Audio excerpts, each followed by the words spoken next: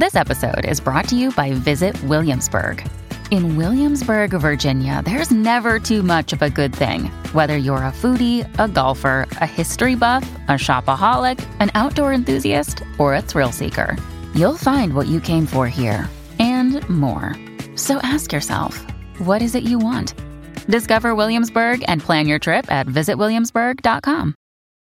When you need mealtime inspiration, it's worth shopping Kroger, where you'll find over 30,000 mouth-watering choices that excite your inner foodie. And no matter what tasty choice you make, you'll enjoy our everyday low prices, plus extra ways to save, like digital coupons worth over $600 each week. You can also save up to $1 off per gallon at the pump with fuel points. More savings and more inspiring flavors make shopping Kroger worth it every time. Kroger, fresh for everyone. Fuel restrictions apply.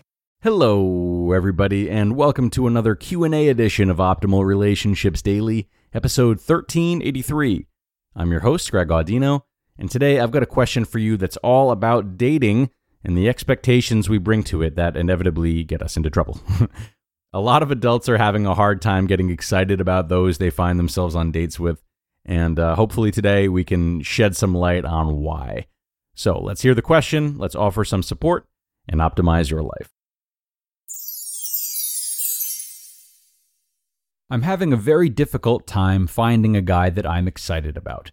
I date a lot and meet some nice people that are always interested in seeing me again, but I usually mentally check out sometime during the first date. Shouldn't there be excitement during a first date? Or am I not giving these guys enough time? I remember having more enthusiasm about boyfriends when I was younger, so I know the feeling I'm looking for, but no one lights it up anymore. I can't tell if it's dating that has changed or if it's me. You've both changed. Good question. I don't know how old you are, but something tells me a lot of people, especially around my age anyway, are feeling this way.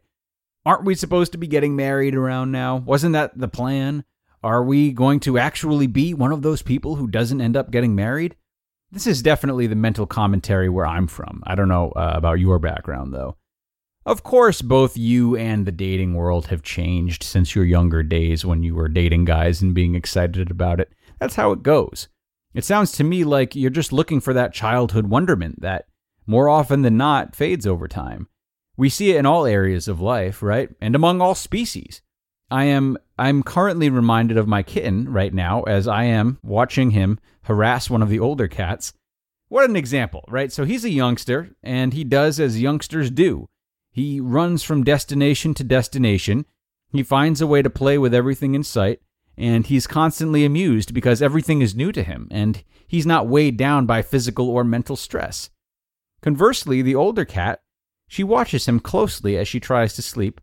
She might give him a little swat or a hiss to leave her alone, and other times she will run with him, but for the most part, her definition of fun has changed, and different things now enthuse her, mainly sleeping in the sunlight. 17 years ago, she was the baby, enthused by the same things the kitten is now. These cats were both rescued from the same streets of Providence at roughly the same age. They've been raised around the same people, and they will likely follow the same trajectory. We all know that humans do the same thing in all areas of life.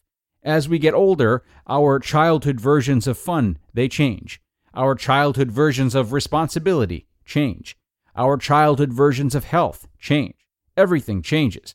Yet, because of the magic and timelessness we like to attach to love, we like to think that our romantic relationships should always require the same childhood wonderment.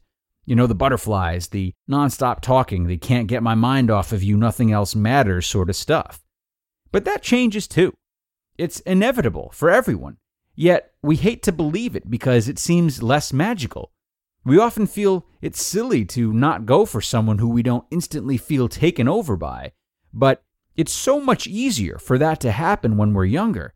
And by continuing to search for that same thing when we're older, we cheat ourselves of a lot of good potential partners. So while the dating landscape has drastically changed with the apps and the incessant texting before meeting, which is another conversation for another time, I would say those changes are still minimal compared to the changes that we undergo by merely aging.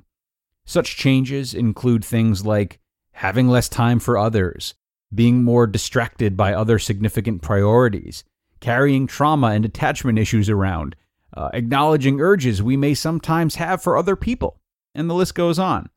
And this is nothing to be sad about, it's just evolution. It's not to say that the magic of romance doesn't exist, not at all. But it is to say that that magic has changed, and it's important to be comfortable and realistic about that change if we stand to have good romantic relationships as we continue to age. Note, this is not the same thing as settling, okay? I would not encourage that. Sure, we're settling for the changes that have occurred, but we have no choice but to do that. This is different from settling for a person that we don't like just for the sake of being in a relationship.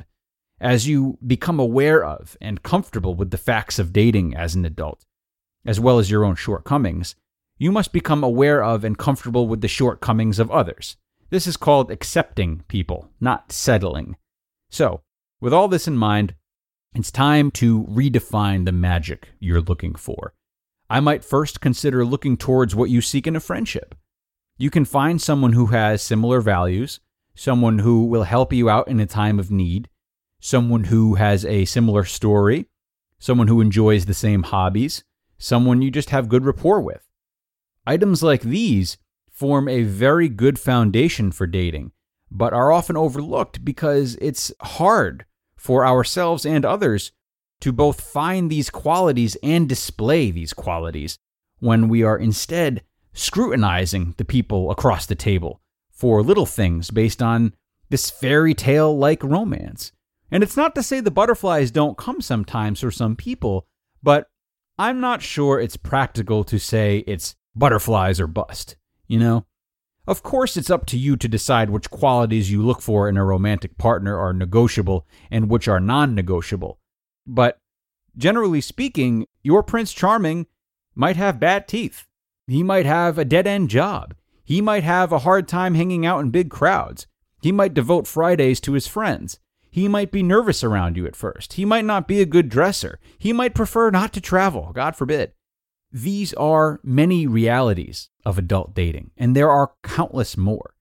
Once you see how they exist in you and your partners, you'll be in a good position to date, as you'll be open to the less than magical in everyone. And hey, if you still can't find someone that aligns with your new definition of magic, that's okay too.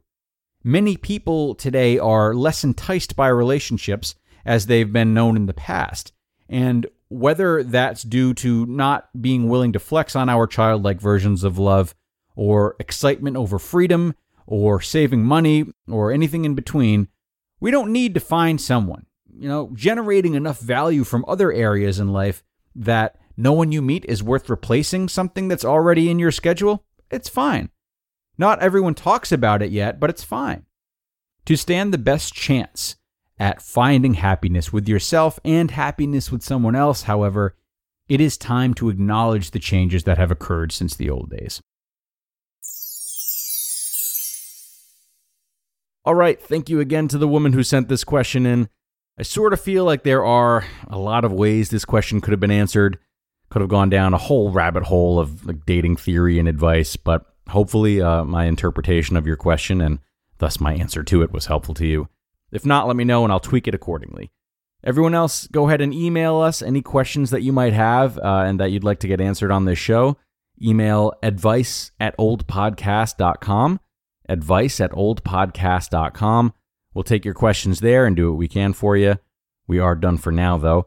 I appreciate you being here. Enjoy your Saturday, everyone, and I'll see you tomorrow for both our regularly scheduled episode as well as our weekly Sunday bonus episode.